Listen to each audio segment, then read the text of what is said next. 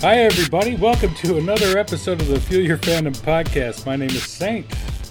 And I'm Jim. And we're in Facebook jail. What the fuck is that? Like, here's the thing. We finally decided we're going to just record a standard episode for all of you lovely people who are goodly enough to put us in your ear holes. Reason being, this was supposed to be a live episode today, but I got put in Facebook jail a week ago. And Saint got put in Facebook jail earlier today, so both of us are restricted. It was yesterday. Yesterday, yeah, not just from posting and commenting, but also apparently from going live. The week before, we went ahead and started promoting this episode as being a live episode, and now we can't do it that way because of Zuckerberg's algorithmic cyber cops considering us both miscreants and criminals.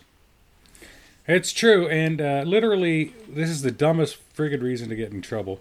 I got in trouble because I was at, me and my family, as we do every fall, we go to the local cider mill, and they have pumpkins and everything else, and we do all that, and we wait in line, and we usually get their wonderful little, they've got these fresh apple fritters that they make that are just amazing. And they are a thing to write home about. They are a thing to stand in an hour-long line for, which is what we did. By the time we got into the building, they didn't have any because they had a fryer go down, so they couldn't keep up with demand. And so what happens is we tried to get these donuts. We waited in line for an hour, said screw it at that point, went out and just did the other stuff and left, got the pumpkins and left. And so I posted on Facebook to that effect and how disappointed I was. I made a joke about it. And then I had friends posting about, this, that, or the other thing with it. And my friend Patrick, who was my editor for the Cooking Ain't Complicated videos that I used to do on YouTube. Hey, Patrick, what's up, buddy? He's been on the podcast a few times in its earlier season as well. But he posted, I don't know, I didn't have a problem yesterday. I got a dozen just yesterday. And I'm like, very jokingly, very tongue-in-cheek, very sarcastically, I'm like, oh, you know what? I'll kill you. I kill you! And then the hammer dropped. Which, now let me go on record as saying, okay, if it's just the robot cops dictating what is and what isn't speech that could get you in trouble, yeah, I get it. What I said is inappropriate. And what I said can sound like a threat. Unfortunately, these robots that Zuck employs doesn't know how to, they don't know how to distinguish sarcasm or, fucking around or just anything like that. They have a broad brush and they just paint everything with it, and your boy got tossed in the jail clink for that. So yeah, my shit was almost as stupid. I had a friend put up this dumb meme, and it was a little picture of the Dracula character from the Adam Sandler Hotel Transylvania movies. And the caption was, start typing, I want to suck your ... and then let autocomplete on your phone finish the rest. So I did that, and I was like, oh, this will be fun. Just a stupid, on-the-toilet, tossed-off comment. And I said, I want to suck your, and then I tapped the middle word on the autocomplete on my phone, and what my phone did, and I'm blaming my phone for this one. I didn't say this. My fucking phone did. My phone autocompleted the phrase, I want to suck your house and burn it down. So now Zuckerberg's algorithmic cybercops think that I'm an arsonist. So you're apparently a murderer, and I'm an arsonist, and that's just what Facebook thinks we are. Yeah, oh yeah, we could do the podcast from our shared cell on Block 6 here in a couple of weeks. After you kill somebody and I burn something down. Sure, why not? I mean, as long as we're going to do the time, we might as well do the crime we're accused of. Yeah, isn't it that thought crime thing from what was the name Minority of the Tom Report Cruise movie? Minority Report, yeah. So yeah, this was supposed to be a Facebook Live episode, and we apologize to anybody who was going to try and tune in and join us on Facebook Live, but for the time being, you and I are both Facebook dead, so we couldn't actually do the episode we'd planned to. We're still going to tackle the subject matter we were talking about, but sadly, we can't really have anybody join us on Facebook Live. So thanks a lot, Mark Zuckerberg. You're a wall-eyed Android beta piece of shit. So that's how that goes. Right. I mean, you just know Tom from MySpace wouldn't have had this shit happen. Hells to the no. That guy actually was cool. Tom was chill. Tom was everybody's friend. Zuckerberg is Absolutely. nobody's friend. Nobody. Nobody loves you, Mark Zuckerberg, not even your wife. You know she's only with you for your money. Get fucked. Seriously. So, we were going to talk about, we have that segment that we talk about with the Grinds My Gears segment, and that we've stolen just wholeheartedly from Family Guy. So, I think that kind of falls into the category of shit that grinds our gears. I mean, To be I know sure. it grinds my gears, yeah. And then also, the other thing we're going to talk about during the What Pisses Us Off segment with our first world, super privileged, straight white male rage, is Dave Chappelle. Boy. Dave Chappelle, his new special just landed on Netflix, I think, last week, Tuesday, as we record this. And it's called The Closer. I have not watched it yet. I did watch his last few, but I'm starting... All right. Dave Chappelle is unabashedly a comedy genius. Let's get that right out of the gate. The guy has earned and deserves every drop of recognition he's ever gotten for being today's Richard Pryor. Or today's George Carlin. He is unabashedly a comedy genius. The way that guy's mind works, the stuff he comes up with, is brilliant. And what I love about him is that he kind of sneaks in the social commentary on you when you're not paying attention. He'll have a string of laugh-out-loud jokes that last 10 minutes, and then he'll take a serious turn and drop some fucking wisdom and knowledge on you. However, it must be acknowledged that Dave Chappelle is transphobic. And not just like undercover, like side-eye, sort of like making a sly comment here and there on social media transphobic, but openly, I'm going to make statements in my stand-up that are openly and unabashedly and unambiguously transphobic, and then I'm going to double down and say, yes, I said what I said. Yeah. But for reasons I can't quite understand, he seems to be getting away with it. The cancel culture / sparkling consequences sort of thing that befalls people like Louis C.K. for, masturbating in front of female comedians he's trapped inside of a room, or somebody like, obviously the She Who Shall Not Be Named, who used to be on The Mandalorian and who has made several anti-Semitic statements. He winds up escaping sort of like the court of public opinion condemnation, and I don't know what that's about. Maybe it's because I think it might have something to do with the fact that he's, as a shock comedian, as someone who says the things that people are afraid to say and everything, he's just a lot of the same reasons that I think 45 got away with a lot of the shit that he got away with saying, is because a lot of the public out there is willing to be like, oh, that's just locker room talk, or he's just saying what he feels, and he's just speaking his mind, and grab him by the pussy. Which is a very poisonous attitude to kind of take, because what he's saying has the potential to do such great harm and represent such great harm to people in the trans community, and that's unacceptable no matter how you slice it. Yeah, and what really also bugs me about it, too, is that, every time that I see one member of a community that eats a lot of shit socially that they don't need to eat, pick on another group that eats a lot of shit socially they don't need to eat. I mean, obviously, black Americans have had to deal with tons of shit in this country. Racism is a very real thing. It's terrible. And I'm not necessarily saying that means that anybody who belongs to a marginalized group needs to necessarily sympathize and identify with people who belong to other marginalized groups, but they should know how it feels. And the fact that he actually came out, he has apparently, and some of the stories I read about this, I guess there's a friend of a sister or a sister of a friend or something who is trans, who has very loudly defended his points of view and defended his right to speak his mind on this stuff. And while that's fine, it certainly edges towards that sort of tokenism argument where, I can say this kind of stuff. I have a trans friend.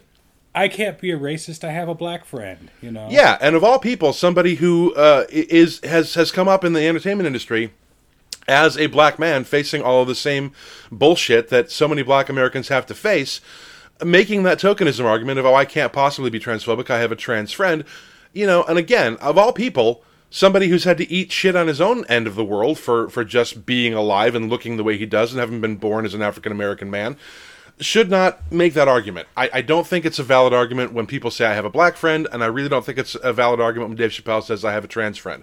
I got my trans pass to be transphobic because I have a trans friend who says it's okay. That shit doesn't hold water when it goes the other way. So I don't know why he's able to get away with it. I really don't. I haven't seen the special, and based on the reaction to it, I probably won't. I watched the last few, and there was some questionable shit in it, and I just sort of winced through those portions of it, and just, well, the guy's a comedy genius. I don't give him a pass on what he said, but I guess, like you said, part of the reason why he does get away with it is because he is a shock comedian. And it's sort of part and parcel with his persona that he says shit that make people go, whoa! But there is this sort of punching... kind of falls back into... It falls back into the same thing we talked about last week with separating art from the artist, separating this problematic, and what do we give a pass and what do we not give a pass to? How do we differentiate between the art that we're allowed to keep enjoying and the art that we can't enjoy? The things, and I think what you were just getting ready to say, and I apologize for interrupting you, but now I was going to mention that as well, is when you talk about whether or not they're punching down. Yes. And this is very obviously Dave Chappelle punching down. Which, as someone who's a member of a minority group, or who's a member of a group that does get maligned a lot, it does seem short-sighted. It seems like something that maybe he should have thought twice about. But I think that, like you said, is just... I don't know. I think it's just because of the shock value of his comedy, and he thinks he can get away with it, and the public's just willing to accept that he's being shocky for shock value. I don't know. Yeah. And I sort of contrast this with another special that was very celebrated, and for good reasons, that came out on Netflix not long ago. Everybody at this point has probably watched Bo Burnham's Inside. And Bo Burnham has been on this upward trajectory of undeniable genius ever since his initial special, Words, Words, Words. He was kind of a child prodigy. He started making YouTube videos when he was a kid. Yeah, and then he just kept on getting smarter and getting funnier and taking bigger risks with his comedy. I watched Bo Burnham's last special, Make Happy, from I think 2017, and it was just liquid fucking genius. The guy is amazing. He's blending this sort of like meta performance art thing with comedy, with music, with this sort of like hyper social aware performative criticism, and it's just brilliant. I thought, how in the hell is he going to top that? And then he did Inside, which is only a special that could have come out. It's one of the best things to come out of the pandemic.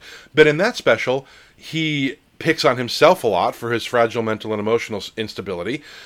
He sort of also picks on Jeff Bezos. He's got a couple of songs about Jeff Bezos, about how he's a billionaire and how we shouldn't have billionaires and how that's disgusting in society.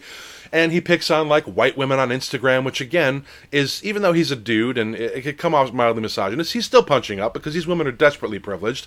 So Bo Burnham had a special where he sort of, like, attacked targets that were above him and attacked himself. And the whole thing came off as being this giant, self-deprecating, incredibly vulnerable work of absolute undeniable genius. And then you got Dave Chappelle coming out here with his undeniable swagger and his equal amounts of genius, even though it's a hard thing to quantify and compare.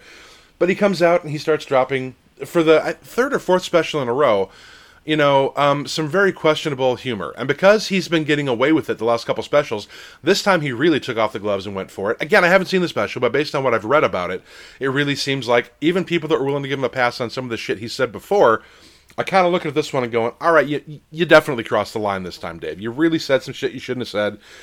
And people at Netflix, I just read, are getting fired over it because somebody who was a sympathizer with the LGBTQ community leaked not long ago what Netflix paid for that special. It was somewhere in the neighborhood of $24 million and change.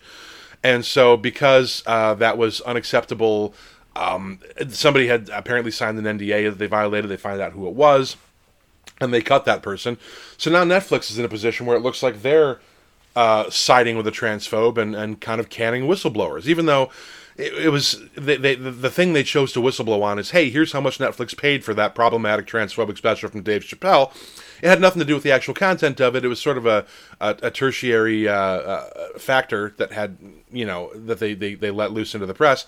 But still, that person got fired. So the whole thing just winds up being this giant problematic ball of fucking wax that, people really... It's just a mess. It's an absolute mess, and I hate to see this kind of shit happen. Absolutely. So, like I said, it falls under that kind of category of what we're talking about, what you choose to spend your time and your money on. Yeah. I know if you have a Netflix account, it's already free. It's already paid for. What the hell? But it's really, at that point, an expenditure of time, and it's something that I don't choose to expend my time doing. I've got other shit I can watch that's a lot more in my league. So I'd rather finish watching Squid Game, which isn't a topic for another day. I haven't watched that yet. I need to pick that up. That's on my list. Well, much like folks of the book club, you and I are going to have to both pledge to watch that because it is the hot new fucking thing, and apparently for good reasons. So I'm going to try and catch up on that this week, and yeah, whenever you get around to it too, we'll have to talk about it. Like I know that I am usually much more behind on catching up on my pop culture shit than you are. I've lost count of the number of episodes we've done where you talk about something that's very hot and prominent in the geekosphere, and I'm like, yeah, I'm going to catch up on that, whether it's Cobra Kai or Masters of the Universe or whatever else it is. I'm so far behind on my queue, I'll never catch up. But Squid Game is kind of an undeniable cultural force right now, so we're going to have to jump on that and check it out and see if we can't kick it around a little bit. Agreed. And Masters of the Universe is only like a 2-hour time investiture. I say get back onto that. The new season starts, or the new second half of the season starts on the 23rd of November, so I'm looking forward to that. I think that's the promise I made to myself, is I was just going to wait till it all dropped and then watch it in a sprint. And that's, I think, what I'll still do. I'll check it out in November, and then we can sort of break down the whole thing at that point. Sure. I did have one more thing I wanted to add on the whole grinds my gears thing, and it's actually a positive one. And I want to give credit to something that actually is very positive. It's kind of tongue-in-cheek, so bear with me, but I find ways to bitch about every little thing that bothers me, and that's what this segment really is all about. But in this particular regard, something along those same lines, but is actually very helpful, is you find those list articles on Facebook or wherever you're finding these list articles, and you click, like, you get like 3/4 of the story, and then, oh, what happens next will surprise you, and you get clickbaited into jumping into the article, and of course that story may or may not appear. It may be like 60 pages down. It could take you forever to get to the end of what this story was that lured you in the first place, you know? Yeah. So there are these group of people that, not every time, but there's a definite trend towards that. If you see a comment on the list article, click on the comment first before you go into the article. Because there's a good chance there's people who go into the whole article, who waste their time going through it, find the resolution to the cover story, and post it in the comments. That way, if all you want to do is follow up on the edge of the cover story and figure out what happened, it's right there. You don't have to click into the article. You don't have to give them your time. You don't have to give the algorithm another thing to ping you for. You just kind of get the resolution you're looking for. And so those people are modern-day Robin Hood on the internet. And I salute you. That doesn't grind my gears. That makes me happy. Not all heroes wear capes. That's right. And so for y'all who go in there and post that, I've done it a few times, I know. Not as much as I should. Because usually by the time I get to the resolution of the cover story, I'm a little bit annoyed and I just want to be done with it. But you guys are heroes of the internet modern age, and we salute you. So that we do. Okay. Jim, how you doing? Other than your stint in Facebook jail, how's things been going for you, brother? Pretty good. I am about 3 or 4, maybe outside of 5 months into rehearsals with this band that I've been singing with. And I just took some guitars that I had to the shop to get them set up. I play guitar not well. I chunk along pretty all right on big, fat, chimey chords. I'm just a rhythm guitarist at best, if that, because I'm primarily a drummer. But because my snare drum hand keeps time pretty well, I can actually, fake rhythm guitar to the point where I'm marginally passable on it. But because I am a lefty, I don't play drums left-handed because my instructor when I was 9 was not left-handed, so I didn't realize until after I'd built the muscle memory playing right-handed that I was a left-handed way to play drums, but I do play guitar left-handed, sort of. When I was a kid, I was always the drummer, so I was the least portable. So any of the stupid garage bands I was in high school or middle school, all my friends would come over and they'd bring their guitars and they'd kind of leave them there sometimes between rehearsals. So I picked them up and started playing with them, and all my friends are right-handed. So I learned how to play guitar on a right-handed guitar.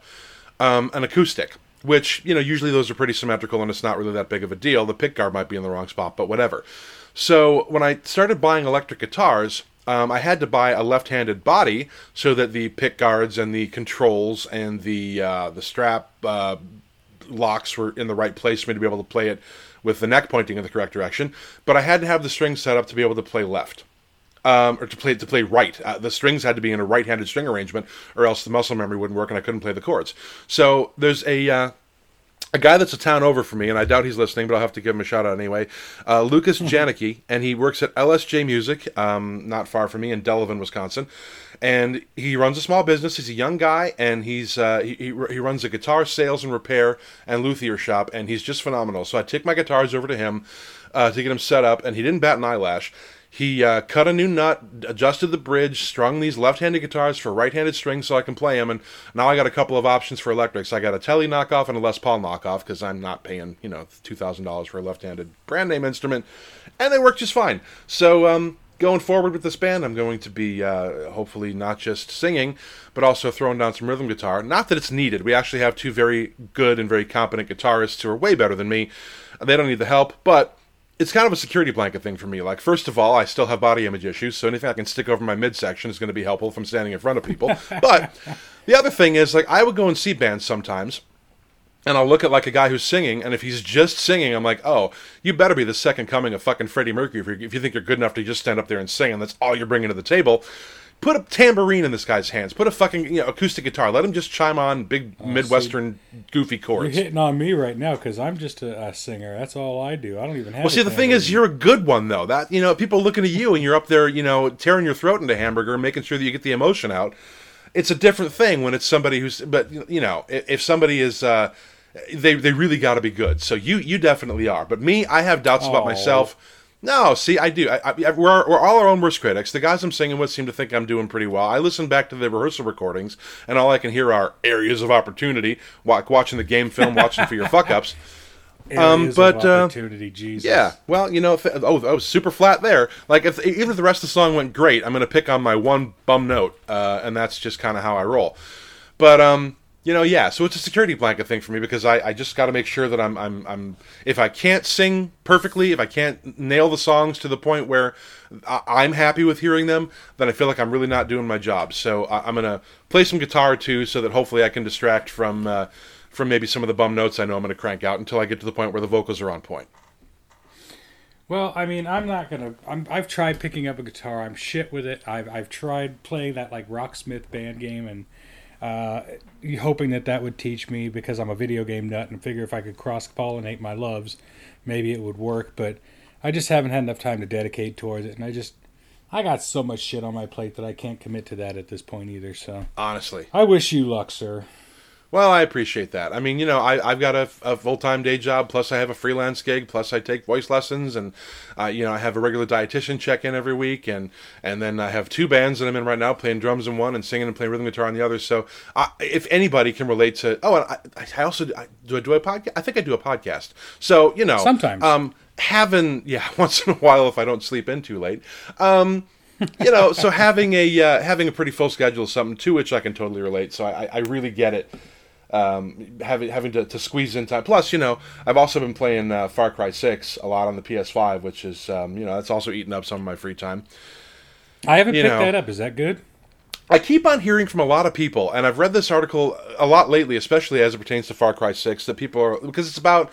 Far Cry 6, if you don't know, it's the latest edition of the Far Cry series, obviously, and I've played most of... Going back to, like, Far Cry 2, I didn't play the first one, but I played them all since Far Cry 2, and they all follow the same basic, what's come to be termed the Ubisoft sandbox formula, where you have a giant map, and it's sort of scattered with icons and things to do, and it does kind of get repetitive, and it is kind of formulaic, but there's a reason why those games sell. I mean, it's a formula that works. A lot of the critics are like, well, because this particular game is set in a sort of fictionalized version of Cuba, and it's about a revolution against a Castro-like figure played wonderfully by Giancarlo Esposito, who's a fantastic actor. I love that guy. Yeah, he's great. He's Gus Fring from Breaking Bad, and he's done a ton of other things. One of the best actors we have. And he's just, chewing scenery tour de force in this game. But a lot of the articles I've read said, Far Cry series needs its own revolution, because this game is just the same as all the other ones they've done. It's formulaic, it's repetitive, it's not bringing anything new to the table. And I don't know, I mean, that's a valid criticism, I suppose, but when it comes to that, what they've termed the Ubisoft sandbox formula, whether it's Ghost Recon or Far Cry or Assassin's Creed, it's one that works for me. I mean, I like what they do. I know the company itself is kind of problematic because they've had some accusations of toxic work culture and misogyny and sexual harassment, and I definitely shouldn't support that. But, I also don't want to punish 98% of the other creators in in a studio for maybe the one or two bad apples, which again I know is also a problematic sort of point of view, because the same sort of idea of, yeah, if you have 100 cops and one of them is bad and the other 99 don't say anything, you got 100 bad cops. I understand that. I really do. But this is just one of those things. You got to pick your battles now if you're trying to be somebody who's a woke citizen of the universe, who doesn't want to support poor behavior. And while I full well allow that because I enjoy video games is a shitty justification / rationalization for why I don't boycott a company like Ubisoft, it's just not a battle I choose. And I can't really defend it. I know it's an issue, but that's just one of those things I kind of have to suck up. But the game itself is very good. It's what you've come to expect from Far Cry. There's a whole map full of icons. There's a bunch of side missions. There's characters you meet. There's weapons you pick up. You can build things. If you've played a Far Cry game before, you're getting more of the same in a different setting with different characters. And it's up to you to decide whether that's actually worth your time and money or not. For me, it is. It's not for everybody, but that's totally fine. That's the way it should be. It's on my list to pick up. Now, I've been spending a lot of time this last week and a half or so with the new Metroid Dread game. And anyone who knows me knows my love of Nintendo, and the old Metroidvanias themselves, where they got their name from, was Metroid, this side-scrolling adventure game where it's a ton of backtracking. And it's kind of like the same thing with Far Cry. It's like there's a lot of icons that you have to get to. Some you can get to right away. Some you have to wait for power-ups. Sometimes, it's very, very frustrating. It's aggressively hard. What they used to call Nintendo hard. Right, I like that about that game. It's a puzzler that is action at the same time. And, I spent a lot of time playing that. I played a bunch of it this morning, got pretty far with that this morning. And actually, I've got my daughter kind of cheerleading me on the sidelines, too. So, hey, looks like we have our first guest today. All right. I'm going to bring him in here. We got Frankie on here. Welcome, Frankie. What's going on? Yeah, well, it's worth pointing out at this point, speaking of the Metroid series, that friend of the show and previous guest, Aaron De Arrive, worked on Metroid Prime Corruption in 2007. So the Metroid series continues to be in good hands. And, I should really pick that up. I have a Switch. It's probably my least played console because I like Nintendo's first-party stuff. I really dug Breath of the Wild. I really dug Mario Odyssey. But, every time I go into the shop to look at stuff to play on the Switch, it's just a whole bunch of side-scrolling pixel art shovelware that I'm just not interested in. But the Metroid series has been a favorite of mine for a while, too, so that's one I'll definitely have to pick up when I get around to it. Of course, I have to finish Psychonauts 2 first, which is... I've been a big fan of Double Fine for a long time, too, and then Far Cry is going to take me a while, so I'll get to it eventually, but it'll be one of those things that's on my list for a minute. Just like with all your pop culture, yeah, you'll get there eventually. Yeah, I'm going to die with a stack of books and a stack of movies and a full queue of shit, hopefully not anytime soon, but, I will never... Dream, though, right? I fully allow that I will never catch up on my pop culture queue, and that's fine. Well, like I said, that's what I've been doing. That's what I've been up to. As far as everything else goes, my band's album is now complete. The album is now called Ascending the Abyss by Another Sentiment, and that should be released within the next month or so. I believe our first single is dropping on November 2nd. That single is going to be called Watch It Burn. And then a couple of weeks following that, we'll have another single, Rise Up, which will then be preceded by our full album drop at the end of the month. So we're pretty excited about that. Hooray! We worked our asses off getting that thing prepared and getting that thing ready to go. So now, as of last week, we've already started writing new material and trying to get the fresh new stuff ready to go. And it's a process. It's an adventure. Yeah. And it's one that every musician, I'm sure, enjoys. Maybe. I don't know. Fuck. I could be atypical. I have no idea. No, I always had a good time, recording. So I'm super glad that's coming out. I'm definitely a fan of Another Sentiment. I like what you guys do. I'm not usually into to heavy stuff, but if every band did it as well as you guys do, now I'm from New Jersey. If every band did that shit as well as you guys do, I'd listen to a lot more of that shit. But I would listen to more of it. So I'm looking forward to hearing what you guys come up with too. Well, I appreciate that. Like I said, first single, Watch It Burn, drops on Spotify and other places on November 2nd. And I'm sure we will talk a bit more about that as the time draws closer. Until you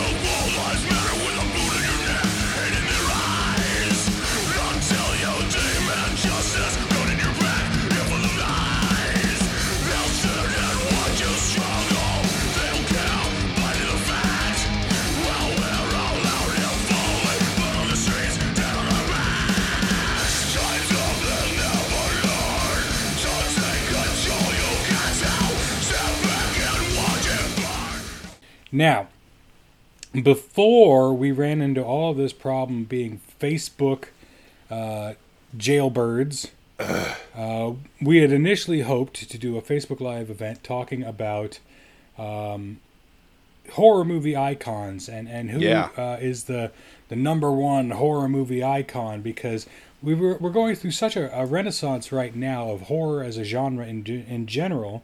But in particular, they're doing a lot of remakes and retreads and continuations of these horror movie franchises that have been around for decades, as of now.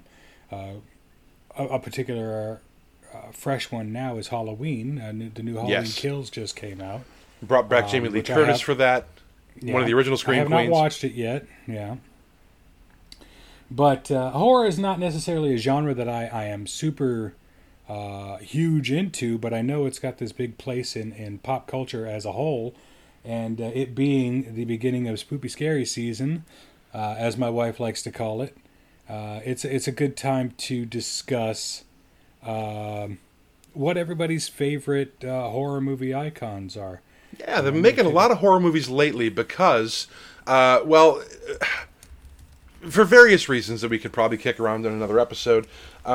Hollywood, whether it's streaming, whether it's the pandemic, whether it's anything, Hollywood's had some issues lately with having a lot of flops. And like the movies that I tried to write back when I was trying to be a screenwriter were sort of the middle tier, maybe $150 million comedy movies like Identity Thief or like Horrible Bosses, like The Hangover. Not like giant superhero blockbusters and not like micro budget indies, but in the age of streaming and COVID, the only movies you can guarantee are going to actually make the money back that it costs to make them seem to be the big blockbuster superhero Marvel and DC kind of movies, or really low-budget horror movies. And those were kind of, for a while, the only movies that were getting made. So if you were going to the Cineplex any point in the last maybe 2-3 years, or going back even like 5-6 years, ever since Netflix really started to pick up steam with their original programming and suck a lot of people out of the Cineplex, you would see, you're either going to see the latest Marvel movie, or you're going to see A Quiet Place, or you're going to see Paranormal Activity. So horror movies are enjoying something of a renaissance due to largely sort of like practicality reasons when it comes to the studios. Horror movies are cheap to make. If you have creatures in the movies, a lot of the time they only make sporadic appearances because everybody kind of follows that Blair Witch thing right now where you don't really see the monster. And like in A Quiet Place, they're kind of like flashing by in the background, or like Bird Box even on Netflix. It takes a while for the monster to reveal itself. I guess it's also not just a Blair Witch thing. It's also kind of an M. Night Shyamalan thing where, the monsters don't really show up until really the final couple of reels. So you can build dread that way. You can really sort of have a psychological thing happening where you just kind of the hair stands up on the back of your neck. There's obviously gore porn is a thing, and it has been for a while, but there's a couple of different schools of horror. There's like these sort of like Texas Chainsaw Massacre or old school Friday the 13th movies where people are just getting carved up by the bucket load, or you've got these sort of, again, like the Blair Witch, M. Night Shyamalan sort of thing. Yeah. It's the difference between like somebody chasing you through a house with a chainsaw and you reaching for a light switch in the dark and a cold hand moving over your hand and moving it towards the switch. There's a difference in the jump scare versus the sort of like that creeping dread that happens in a lot of movies now. And creeping dread is not only very effective and it sells, but it's also kind of cheap to produce. So Hollywood's doing a lot of that lately. Yeah, especially with the advent of Jason Blum and Blumhouse as a production company and as a production going concern. Got to loop them in with the Blair Witch and the M. Night Shyamalan thing. Yeah, those guys are definitely doing it.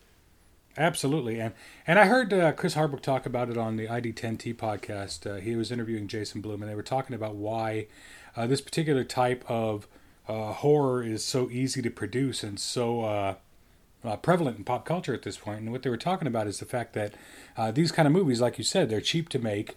You could throw $50,000 to $100,000 at a director, at a fledgling director, to produce this movie, and either it hits or it doesn't. If Yeah. you have 10 of them that don't hit, that's what, $1 million. You get one that does hit, you make your nut back. Yes. And that's kind of like the risk investment version of movie making, and that's kind of where this comes into. And as opposed to with your monster movies, your creature movies, like, oh, I don't know, your Friday the 13th, your Nightmare on Elm Street, Hellraiser, Chucky, all of those movies have your central core villain, if you will, your central evil, your central conceit. Yep. Those are a little bit more cost prohibitive to make, just because you have to. If you're going to have a Chucky movie, you need to see Chucky. If you're going to have a Friday the 13th movie, you need to see, your monster. You need to have that person be front and center. If you're going to make a Halloween movie, Michael Myers got to be front and center. You got to see Jason. You got to see Freddy. That's what makes these movies. That's what sells these movies. And so you don't have, with the psychological horror, it's like you said, it's a cold hand in the dark. It's shaky cam. It's suspenseful music leading up to a dripping pipe in a, whatever it is, That's really, I don't want to say easy to do, because I don't know if I could do it. I might be able to. I've never tested myself. But the fact is that is one of those things that's a bit more open to the artist's imagination, to the director's imagination. Whereas you have something like House of a Thousand Corpses, you've got the central conceit of the Firefly family and what they do to these people. And so... Yeah, and that also, the title of that movie alone ties into the sort of Chekhov's gun idea, where if you have...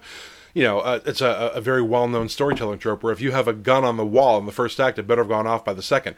If you're going to call your movie House of a Thousand Corpses, people are going to expect a whole lot of corpses. You better, nobody's going to be like actually making hash marks on a piece of paper in the movie theater. Oh, we only got 865 corpses. I didn't see it. Somebody still owes me about 100. They're not going to do that.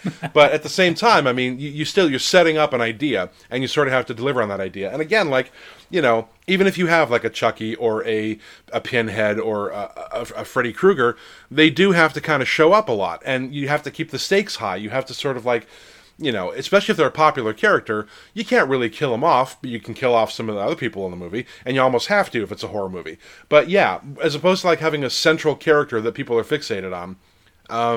If you've got more of like a creeping dread, or if it's like a Quiet Place where you've got like this sort of like race of like alien monster creature, whatever the things are that are blind and hunt by sound, it definitely sets up a conceit that is, if not easy, at least you've established the rules of your universe, and then you can sort of work consistently to figure out what that means to your characters.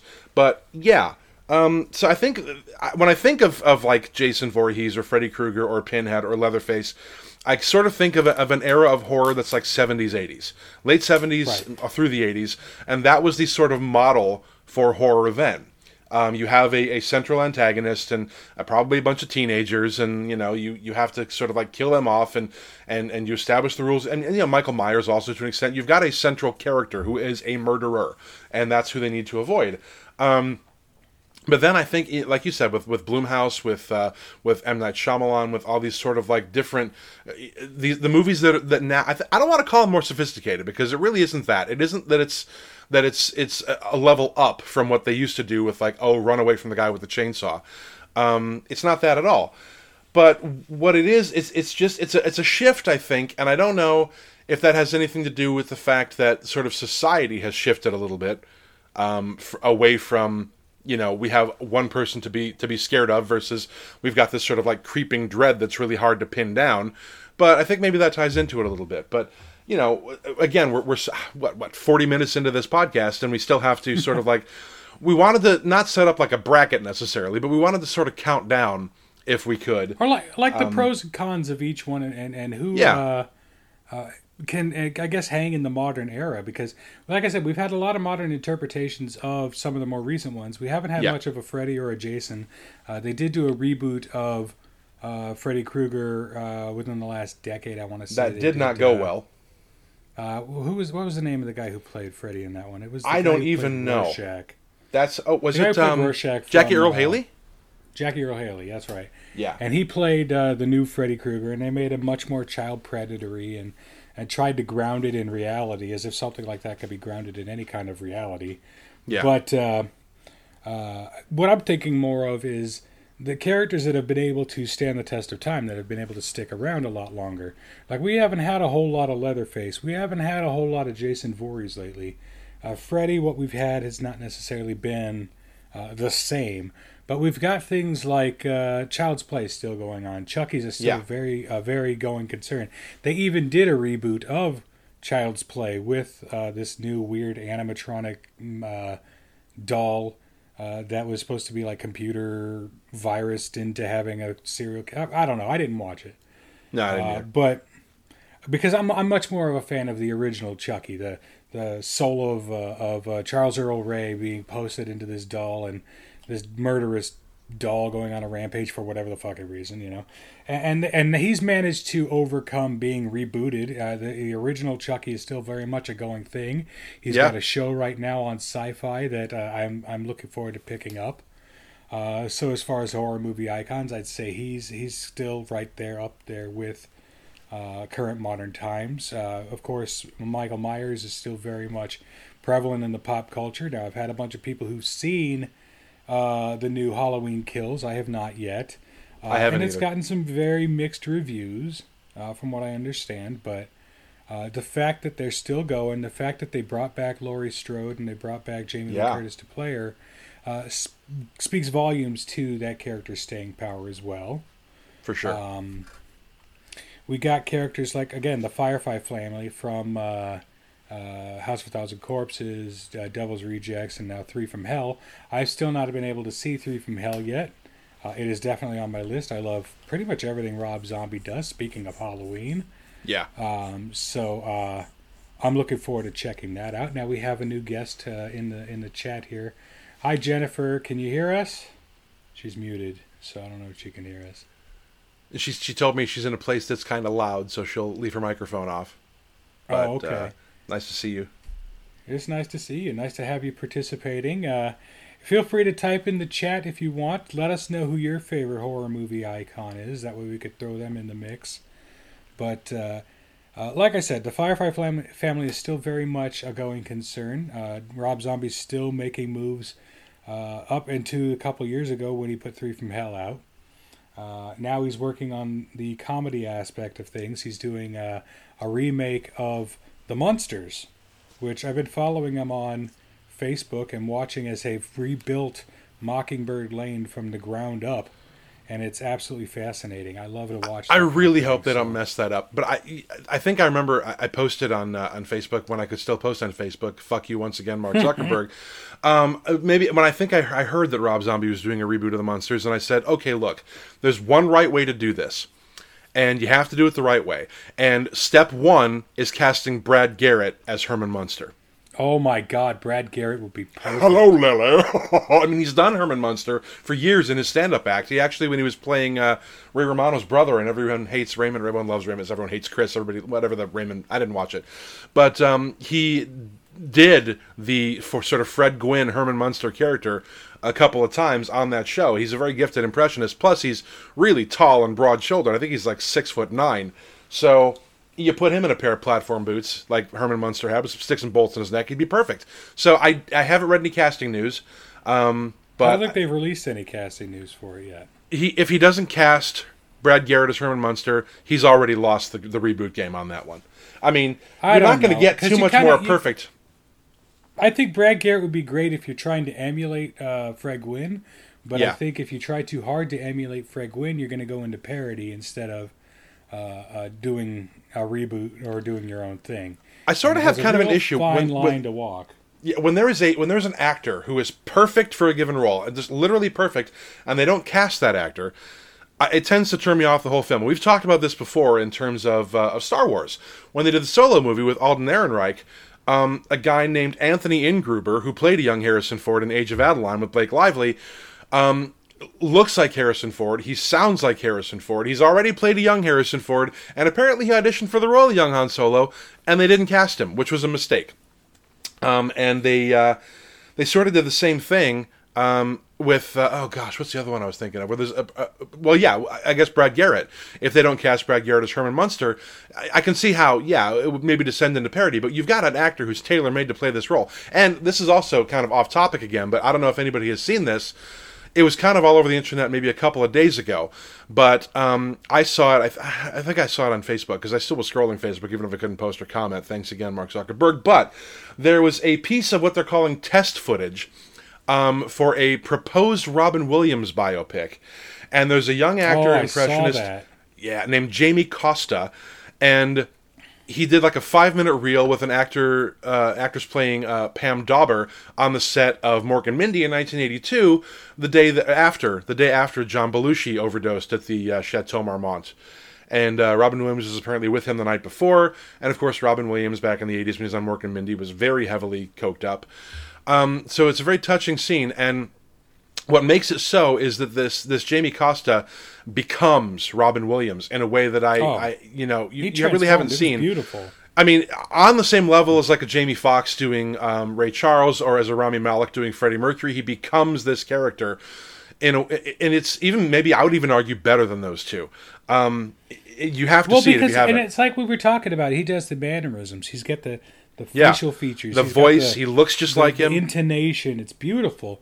But it the really one thing is. that I read about that really kind of got me, and in a different kind of way, was that, and I know we've deviated from the topic. Anyone who listens to our podcast knows that we do deviate from time to time. We should really just call this like St. Jim and the Tangents.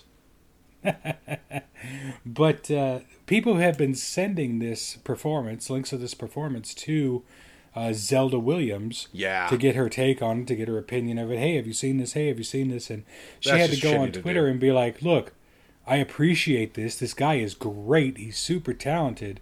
But seriously, there's something wrong with you guys continuing to send me this performance that is repeating one of my father's most sad days. And can you please stop, And I get that. Yeah. And it's difficult the other one to I was trying to think of. I keep doing that. My brain is really on fire today, and it's not. But the one that I was trying to think of was Ryan Reynolds. In order to get the Deadpool movie made, he shot that test reel and then leaked it, and then that resulted in the Deadpool movie getting made. And so I think that's probably what has been the motivation behind like a Jamie Costa doing this quasi test footage for Robin Williams. Right. But it also that can backfire on you because again, passing over the perfect actor for a given role. I think a lot of us probably saw the sort of fake leaked self-produced test footage of Nathan Fillion as Nathan Drake from the Uncharted series, and that didn't wind up working. Yeah. That didn't wind up working because apparently the Uncharted movie has been in the can for a while with Tom Holland, aka Spider-Man from the Marvel films, in the lead role. And they haven't, I don't know what's happening with that. It was one of those things that kind of had several false starts, and then COVID happened, and it's sort of like been delayed several times. I'm not really sure what's even going on with that. I think it's still in post-production.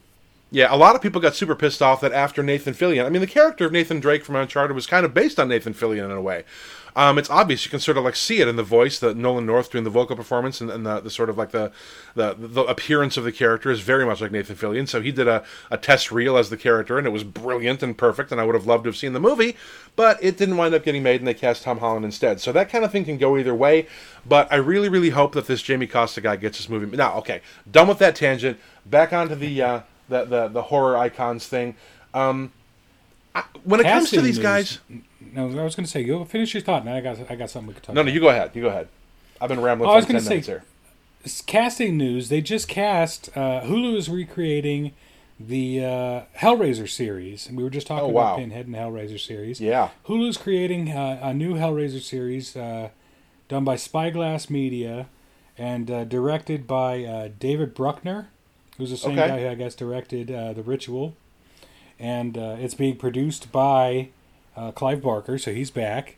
All right. To produce it. Now they've cast the new Pinhead, trans actress Jamie Clayton.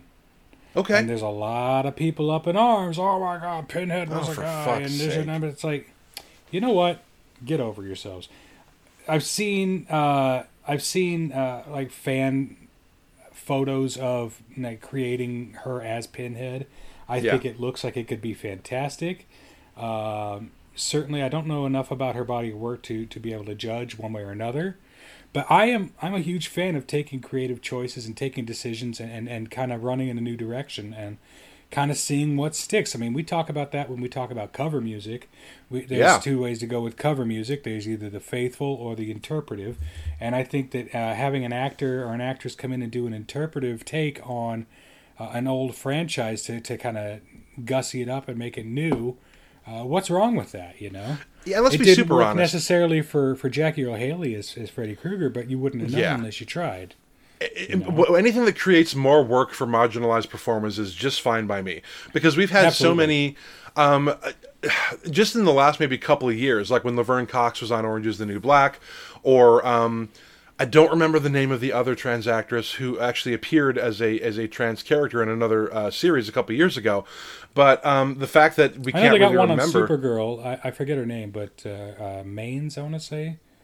Yeah, could have been. That could have been it. But the fact that I'm struggling to remember means that we need more of that representation. I mean, when you've got somebody like Jeffrey Tambor, who actually wound up getting canceled because he was super toxic on the set of Arrested Development, and we haven't really seen much from him lately, got cast as the lead in Transparent, even though he is in no way trans at all. I just, anytime that you... Again, it goes towards that like punching up versus punching down thing. Like a lot of people are like, well, why do we have Nicole to have Maines, by the way. Yeah, we can't get trans performers cast as trans characters, but if we can cast them in roles that maybe aren't necessarily thought of as being people who are in that community, I don't have a problem with that at all. It goes back again to that sort of thing. Like a lot of people got really pissed off when Michael Clark Duncan got cast as Kingpin, or when we had Kate Mara and Michael B. Jordan playing siblings in the Fantastic Four movie that failed for reasons other than the casting. It becomes a problem when you have somebody like Tilda Swinton, who is cast as a traditionally Asian character like the Ancient One in the Marvel Universe. That's kind of an issue, but colorblind casting doesn't really work the other. I mean, it works the other way. It's not problematic the other way when you have somebody like Idris Elba cast as Heimdall.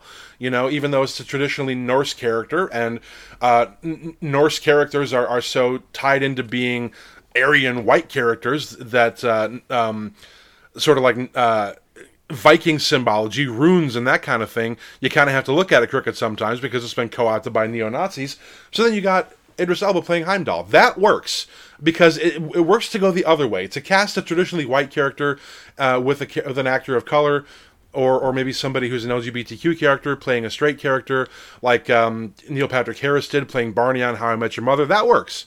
But, you know, taking roles away from people... It's tricky. It's real tricky. Yeah, it's again, like we talked about last week, like separating art from the artist. You kind of have to almost take that shit on a case-by-case basis and adjudicate things individually in order to really decide whether or not they work. But honestly, across the board, anything that gets marginalized actors, whether they're LGBTQ actors, or whether they're actors of color, or whether they're actors who maybe are a different ethnicity, like the Joel and Tommy in the Last of Us series were not originally cast as Latino characters, but they're being played by Latino actors in the series that's being produced by my friend Craig Mazin over at HBO. Diego Luna is Gabriel Luna. Sorry, Diego Luna is Gabriel Luna, who played Ghost Rider in the Agents of S.H.I.E.L.D. series, is playing Tommy, and we got Pedro Pascal, aka Mando himself, playing the lead role of Joel. And originally these weren't Latino characters in the game, but the fact that they cast a pair of Latino actors to play brothers in the game, and they both look the part and are fucking perfect, that, good for them. I'm going to watch the shit out of it, not just because I played both of the Last of Us games and absolutely love them, top fives, both of them, amazing games, works of art. If you haven't played them, you need to, but also because Latino actors are getting a shot, and because a friend of mine is producing the series. So I will definitely watch the holy living shit out of that, but, really... It does wind up being one of those things that you kind of have to kick around and talk about and sort of adjust on a case-by-case basis. Yeah, and speaking of 6 Degrees of Kevin Bacon on that crap, you were talking about Laverne Cox in Orange is the New Black. Yeah. Laverne Cox was herself cast as fill-in, not fill-in, that's the wrong word. Laverne Cox was cast as a replacement for the modernized version of the Rocky Horror Picture Show. Great. Frank-N-Furter. Yeah. And... in the Tim Curry role, and from what I understood, she did great. I haven't watched the remake. I watched the original a few times. It's never been my big, me either. huge thing. But it's fine. It's just not for me. We have a new guest joining us here. Hang on, we'll let her join so she can hear us. We got Maria. Maria, how you doing? I don't know if you can hear us or not, but welcome to the podcast. Maria, of course, used to be on the first season. We had her on quite a bit with my panel of friendly hosts back in the day. It's good to see you. Now, we are talking about horror movie icons, and so let's kind of run down a list of what we feel are horror movie icons. I mean, we're dancing all around the point, as we tend to do. But so we got Freddy Krueger, you got Michael Myers, you got Jason Voorhees, Chucky, Leatherface, Pinhead, Michael Myers. I would say Pinhead / the Cenobites. Yeah. Because there's more than just Pinhead. He gets all the press, but he does have a crew. Does Leprechaun count, or is that more of a schlock thing? I don't know. I would say so. I mean, yeah. It's definitely a central antagonist. Candyman, sure, yeah. Candyman just came back with a new flick that's supposed to be pretty badass. Tony Todd was fantastic back in the day. I love Tony Todd as an actor in general. Because he shows up as a Star Trek actor, too, which I really dig. He showed up as not only Kern, Worf's brother, but he showed up as Elder Jake Sisko in one of the episodes where Jake was in the future. So that was kind of fun. But let's see, what other horror movie icons? We talked about Leatherface. We got the Firefly family, if you want to count them as horror movie icons. Captain Spaulding. Sure. Who else? What else we got? You got anything else? Or? You know, I was a horror movie fan quite a bit back in like junior high and high school. I've sort of fallen away from it a little bit, but yeah, I think we sort of covered the big ones, the ones anybody would really think of as being iconic antagonists in these horror films. Oh, Jigsaw. Jigsaw. On that list of course. Well. Yeah, I would say so. Just because maybe Pennywise, but Pennywise is more of a kind of a pocket thing, his own thing. How did we forget Ghostface from the Scream movies? Sure. Okay. Yeah. I'm looking down picture lists right now, trying to see. Chucky, we talked about. Hannibal Lecter, I would say, is more of a suspense thing. I wouldn't say he's necessarily a horror thing. Same with Norman Bates. Then you get Ash Williams, kind of, not really. Well, he's more of an anti-hero than he is an actual horror movie killer antagonist. He's the main character. Right. Which I suppose you could also argue that if, Jason Voorhees and Freddy Krueger and Michael Myers are also the main characters in their movies, but they're not the protagonists. They're not the driving force. They're not who you're rooting for. Most of the time, anyway. And you got your peripherals. You got like The Grudge, The Ring. You got the Alien movies, the Predator movies. Our friend Matt jumped into a chat and to tell us that his favorite was a cross between the Alien series and Cube, which I haven't seen Cube in forever. No, me either. But you got your real peripheral characters who may be in one or two things, like Christine or Jack Torrance from The Shining, or you got real one-off characters, and then you got like your universal horror characters like the zombies and Frankenstein, Creature from the Black Lagoon, Dracula, sure, the Mummy, right? Or old like school Audrey style. 2, if you're going to get into that. But I mean, really, at that point, we've talked about the massive ones, the ones that have multi-film arcs and multi-franchise arcs and things like that. So, what are the Angus Scrimm? Does Angus Scrimm count from the Phantasm series?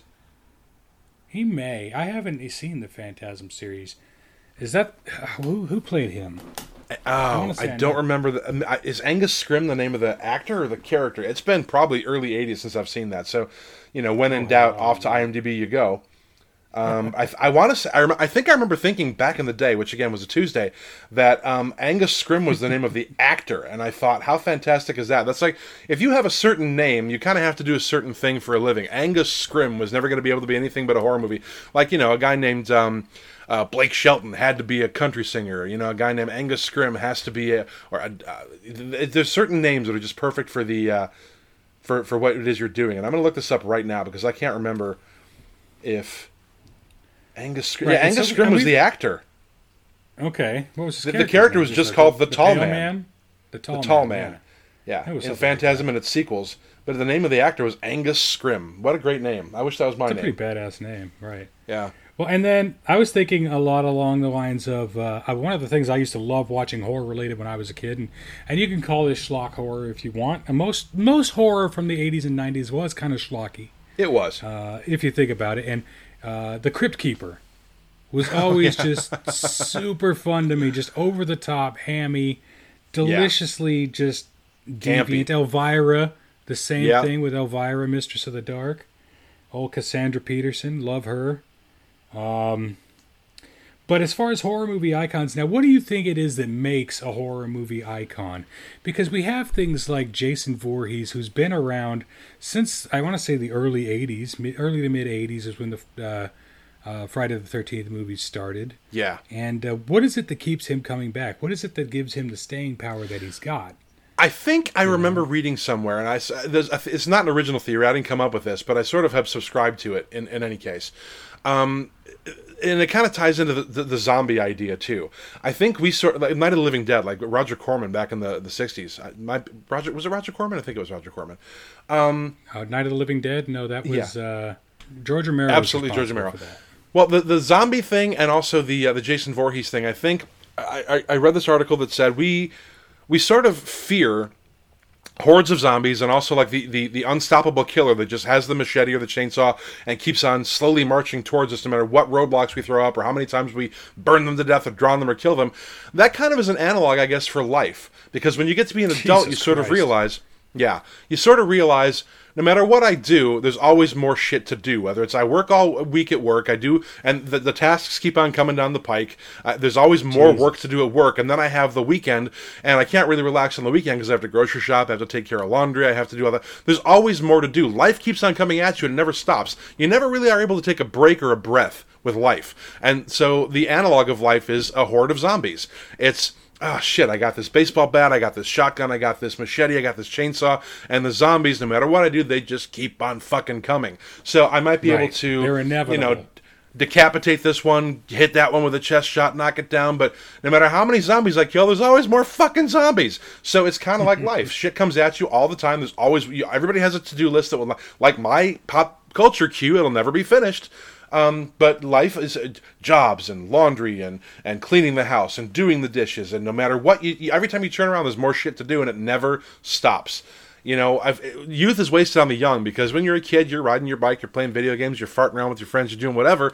And then you're like, I can't wait to grow up. All the time in the world. Right. Yeah. But then as soon as you grow up, you have an unending stream of responsibilities that never ceases. And that is an analog for zombies. So I never thought of it that way. And Jesus, that is prescient. I didn't either until I read this article, and I thought that's amazing. Really, that's totally okay. Depressing. I get it now. And then I think the other reason why depressing as hell. It really is, but it's totally accurate. And then I think the other reason why we have characters that actually have a personality, because, you know, your Michael Myerses and your Jason Voorhees, they're faceless killers. They have no personality. It's just a guy in a jumpsuit and a mask, and he's got a weapon, and he's coming at you all the time, and what you do. So then you got other characters like Freddy Krueger, who's wisecracking with the one-liners, and he gets you while you sleep. And then you've got people like Pinhead or people like Chucky. And I think we relate to those and we want to see them go down because everybody knows an asshole, whether it's a professor or a boss or an ex-spouse or something, that they're just, oh God, I just want this person to leave me the fuck alone, and they won't. And they always got something to say and I have to deal with them, whether it's, I got to hand off my kid because I share custody with an ex-spouse and they've always got some wisecrack, or my boss can't just say, hey, can you do this? He's always got to fucking bust on me to let me know that I'm underneath him or whatever it is. So I think whether you've got a faceless horde or a faceless killer that never stops coming at you, they're just a determinator and they're always coming at you, or whether you've got some wisecracking antagonist asshole who makes your life miserable, we can all relate to having a shitty life full of responsibilities and awful people in our lives we have to deal with that we rather not. So I think kind of on a basic level, that's where these characters come into play and why they bother us and or they're like sand in a bathing suit, and why we like to see them get their asses handed to them. Because at the end of every movie, you know, somebody lives, whether it's the antagonist or whether it's the person whose name is above the title, whatever it is. Evil is ostensibly punished at the end of every one of these movies. You know, you manage to put the killer down. Sometimes there's a sequel tag where it's like, I'm not really dead, I'm coming back in the sequel, whatever. But at least for a period of time, oh, Jesus Christ, fine. The zombie horde has been felled. The Jason Voorhees is back at the bottom of the lake at the camp, whatever it is. we've at least temporarily managed to beat back the antagonist that's making our lives miserable. But of course, they always do come back, which is like life. The sequel rolls around, and here they are again. But for at least a minute, we look at these things and we relate to them because, at least, but by the time the credits roll, whoever it is that's making us miserable has gotten what's coming to them. They'll probably be back. But for now, evil is punished, and we can breathe again. And I think one of the ones that crosses genres, I mean, we talked about how there's two different specific brands of horror movie that are really popular right now. There's your creature horror movies, and then there's the psychological horror movies. And I think the one crossover that we really have into that genre is your Jigsaw Killer. From the Saw movies, because here we have this central figure, but he's doing these moralistic head games to try and get people into this, do you like to play a game, and all of this shit, and there's, I mean, for his reasons, he's got reasons, whether or not they're good reasons or not is entirely up for interpretation, but he's got his quote-unquote reasons for putting people through these torturous games, and so that kind of runs alongside of your psychological horror, your thriller. You're trying to get to the bottom of who this is and why this is in time. But you also have that central figure, which is Jigsaw. And so I think he's kind of the one that kind of runs right along parallel both sides. But if you're in the conversation here, if you're in the chat, throw in the chat who you feel your favorite movie horror icon is.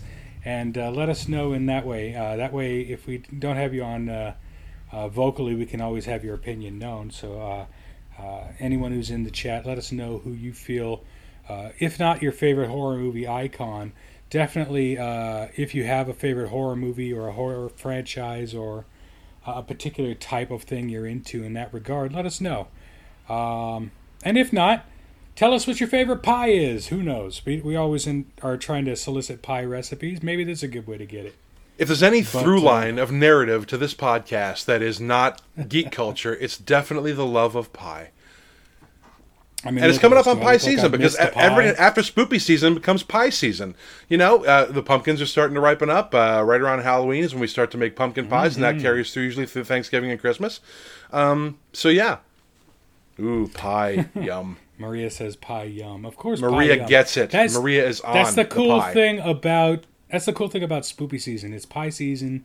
It's feast with your family season. It's soup season, which I am a huge fan of soup, and maybe that comes from like dozens of years of horrible dental problems. But soup season's always been fantastic for me. I do love me some soup, but the problem that I have with soup is all of my favorite like winter soups tend to be pretty much off the menu in terms of like my my dietary weight loss journey. I'm down about 60 pounds since maybe late spring, which is pretty great. Well, I appreciate that a lot. It's coming off. But the problem is that, like, when I talk about soup, I think about, chicken dumpling soup with nice big fat chunks of spätzle in it. That's one of my favorites. It's my mom's recipe, and she makes a fantastic one. Or whether it's my favorite winter root vegetable soup is it's a potato leek soup with bacon, and it's just and milk, and it's carbs on carbs on carbs.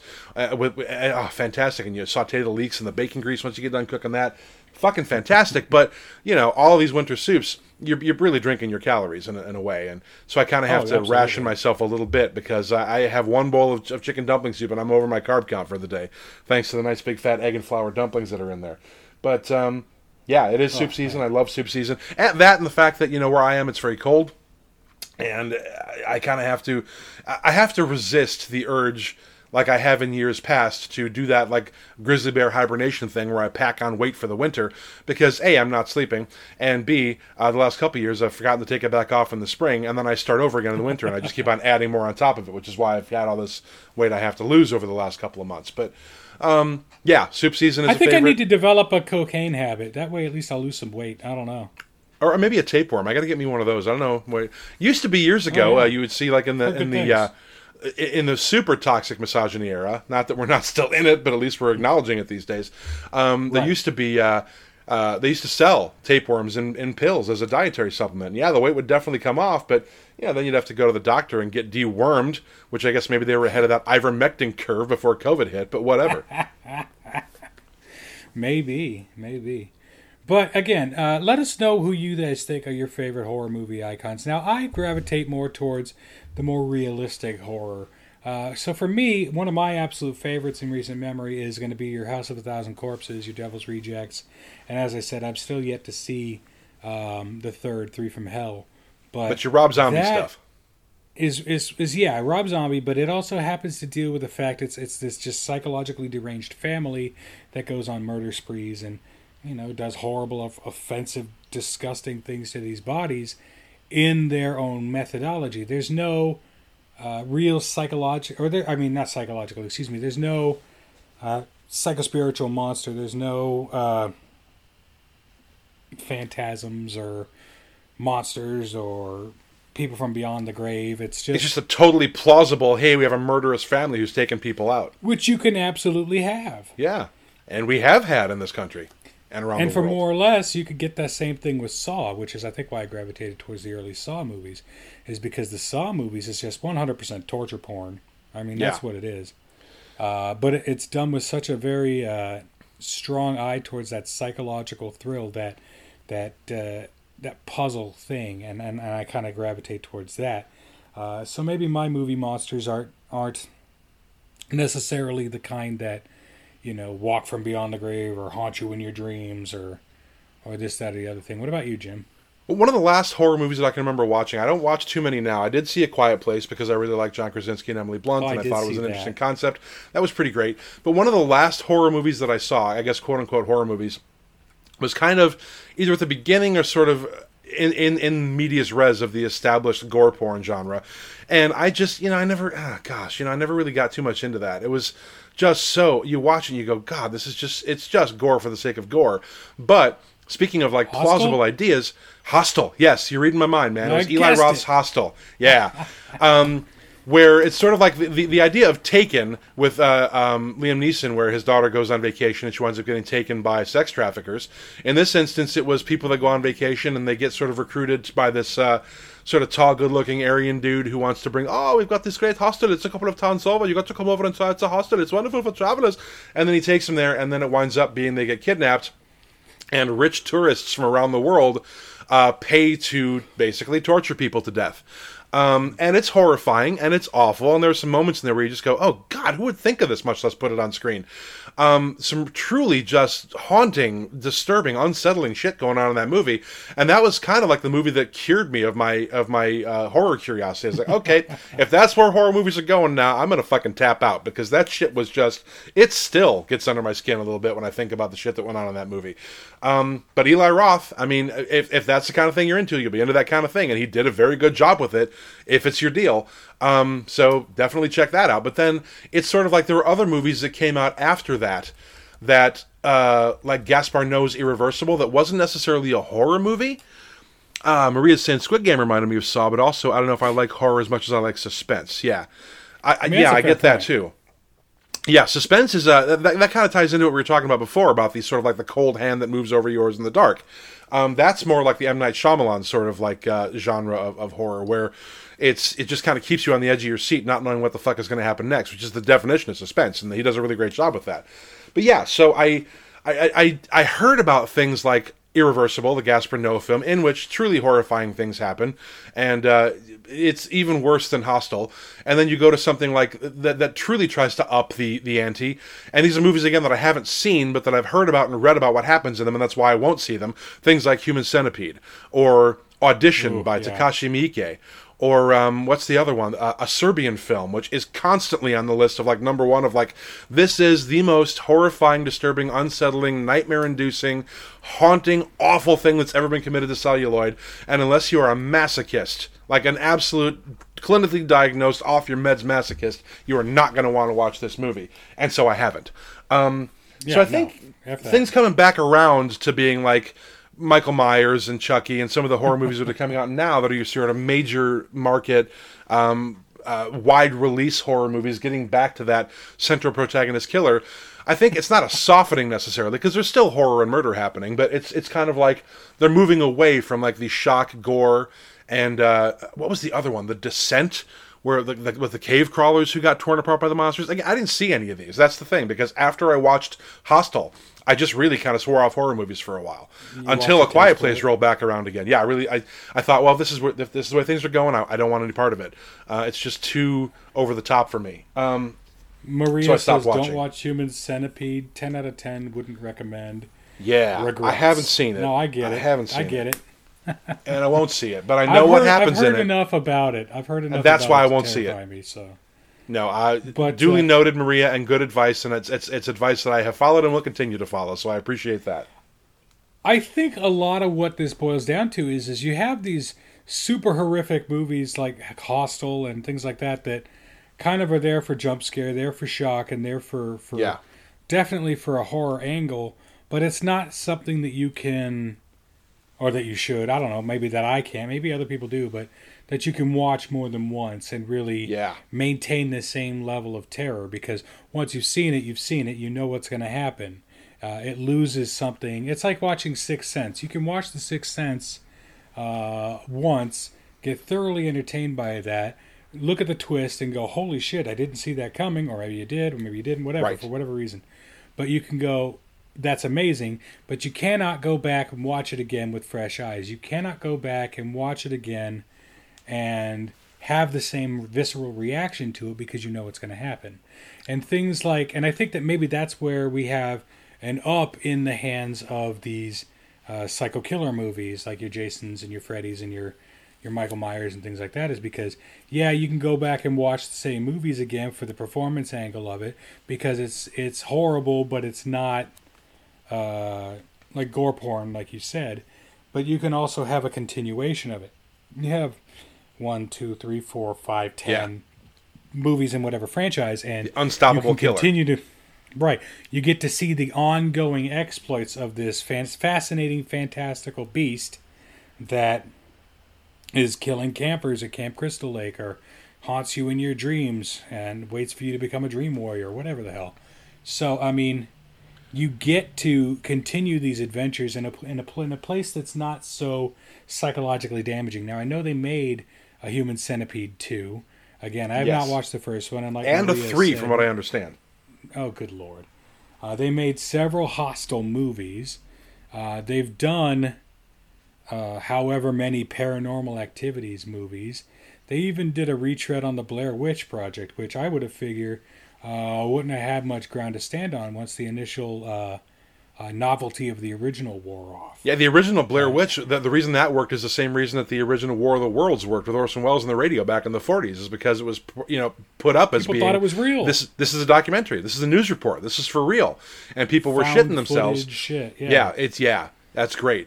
In those kind of movies, you're right, they don't really bear rewatching. I might have to split hairs with you a little bit on the rewatch on Sixth Sense, because I think maybe that one might bear rewatching at least once more, so that you kind of go back and look for the holes. Once you know the twist, you go back and you go, oh, so did they ever fuck this up? Did they ever actually have Bruce Willis talk to Toni Collette in the scene? You sort of look for, now that you know what's up, then you go, oh, that was very clever the way they did that, and I might not have seen it coming, but I can see what they're doing now. Another taste of how well they'd perform their role as well. Yeah, and how well it was written and how well it was conceived. That's the only the way that bears rewatching. But and I don't know. Like, going back to the gore porn thing, I think you're right. You watch certain things for the twist, you watch certain things for the jump scares, and then you can't really go back and watch them again. But Hostel kind of cured me of horror movies for a while, because there's a difference, I think, between recoiling from the screen in shock, recoiling from the screen in surprise, because those are closely related to delight. Oh my gosh, the jump scare, but recoiling from the screen in disgust, just grimacing and wrinkling up your face. Oh my God! Like the old. What was that old series back on VHS days? I think it was called Faces of Death. Yes. Oh shit! Where the big selling point of Faces of Death was this was actually watching people die. It was a snuff film, basically, but it wasn't. It was recreations. But I think the filmmakers got that one, and there was another one. Cannibal Harvest, I think, was another. I'm probably getting the title wrong on that one. But these are movies that actually were investigated because they were such realistic depictions of death that people thought these were legitimate snuff films, and they went back and looked at them and had to take a look at them again. But yeah, shit like in Hostel, there was a scene. I don't remember the character. I just remember the imagery where this kid was strapped to a chair and some guy was kind of going to town with power tools and straight razors and shit. And at one point, this kid got up to try and escape. He was able to wriggle out of his bonds, and he got up and tried to walk away. And there was a close up of his feet. And as he tried to walk, the back of his heel, his Achilles, opened up like a red mouth, and he fell down because he didn't have the. And it was, oh my god, that's horrifying. Or like a girl with her eyeball hanging out that jumps in front of a train because she finds out what she looks like when she gets liberated from the camp. All this horrible, horrible shit. And it was bad enough that I just stopped watching for a while. But no, you know, I get it. I'm probably going to go back and watch Halloween Kills now, because that was a series that I remember years ago was scary for the right reasons. You know, even though I prefer the movie killer to have a personality, like whether it's Pinhead sort of with his like BDSM vibe, or whether it's Freddy with the wisecracks or whatever, or Chucky with his sort of little doll thing going on. I like a character that actually has a personality, as opposed to the faceless Terminator like you've got Jason Voorhees or Leatherhead. But I think I will still go back and I'm going to check out Halloween Kills, because I appreciate what they've been doing with the franchise. Right. And like I said, I still got to watch 3 from Hell, because I really like what Rob Zombie does. And that's really given me a strong desire to watch his Halloween movies at very least, and kind of check those out. Now, like I said at the beginning of this whole thing, I'm not a huge horror movie fan. I've seen enough to get my feet wet. Back in the day was mostly when I watched it. I used to watch the Chucky movies. I used to watch the Freddy movies, things like that. But as far as keeping up to date, it's hit and miss. It's few and far between. Yep. Because I have such select time that I can dedicate towards my fandoms, so I kind of pick and choose where I throw that attention. And horror has never really been super high up on the list, but I definitely wanted to discuss it because with spooky season here and upon us, it just seems to be the impetus for the reason, or the impetus for the season here, and talking about horrible things and talking about these mass murdering psychopaths just seems to fit the bill. So definitely, if you're a part of the chat, we want to hear from you. Send us a message on Facebook once we can actually respond to our messages on Facebook. Hey, yo. Thanks a lot, Zuckerberg. Yeah, piece of shit. You can hit us up on Facebook at facebook.com/Fuel Your Fandom. You can send us emails. Let us know who you feel is your favorite horror genre, horror film, horror icon. Send us an email at fuelyourfandom@gmail.com. And you can always hit us up at the backup email address, which is fyftalonbooking@gmail.com. That's where you want to send your show ideas, your guest suggestions, especially if they are you. And as we have already established, being the narrative through line of this entire podcast, your pie recipes. You can also dig us up on Instagram at Fuel Your Fandom. You can find us on Twitter at Fuel_your. And we are getting ready to formally kick off the Fuel the Future charity, which is going to help us put comic books into the hands of kids who might not be able to afford them. And if you want to drop a couple of bucks on us for that, you can hit us up there on PayPal, on Cash App, and on Venmo. We made it real easy. That's just at Fuel Your Fandom. And every dollar you send us will be earmarked towards going towards local comic book shops to go into a fund to help kids in the area where Saint and I both live, and hopefully coming up some other comic book shops in other areas, maybe somewhere you live, to put comics into the hands of kids who might not otherwise be able to afford them, and to help create the next generation of fans. Absolutely, because that's kind of our goal. We want to not only foster our own fandoms and talk about our own fandoms and talk about the things that make us nerdy and happy and put that twinkle and sparkle in our eyes, but we want to make sure we pass that on to the next generation. Straight up. Because if there's any kind of joy that I get out of being a fan of things and being a huge nerd, is seeing my kids adapt to it and seeing my kids just wholeheartedly embrace it. And so if I could see that on my level, I would love to see it on a level of everybody's kids getting out there and being able to be a fan of something that makes them happy, that gives them that feeling, that gives them that ability to release those endorphins, to have fun, to be, a huge nerd. That's my goal. That's what I want. So definitely hit us up. Fuel the Future is coming very, very soon. I got some ideas in the works for that. We got a couple of more good conversations coming up before the end of the year. In fact, we have one coming up. Jim, I haven't even told you about this one, but I figure this might be fun. Ooh, we're making some news today. If you guys are listening, I want you guys to weigh in on this as well. Let me know what you think. There's a whole lot of actors and actresses out there who are perfect for the roles that they were assigned to, that you can't imagine anyone else doing, but who weren't maybe the first choice for those roles. And so who have you heard of being almost cast or cast and then recast in a role where it would have changed the entire nature of that performance? And for instance, I'll give you one here. Neo from The Matrix, played admirably by everybody's fan, Keanu Reeves. Career-defining role. Career-defining role for Keanu Reeves. Was almost played by Will Smith. Very, very closely played by Will Smith. And of course, famously, the Back to the Future series, the Marty McFly role that was played by Michael J. Fox was another career-defining role. They actually shot a good chunk of the movie with Eric Stoltz in that role, and then wound up removing him and replacing him with Alex P. Keaton. Right, absolutely. And so we definitely want to have a conversation about that. Who was great in a role? Who was almost cast in that role, and what would that have looked like going forward from there? So if you've got an opinion about that, weigh in with us, let us know, hit us up on Facebook, hit us up on Gmail. But we want to thank you for coming aboard this podcast as we record live from Facebook jail. Bum bum. But we want to thank you for coming aboard and listening. And from all of us here, we want to thank you. I keep saying thank you. Jesus Christ. Remember what we always try to say. We do. I'm overflowing with gratitude. But remember what I always say. Everything is fandom, and fandom is everything. Take care, guys.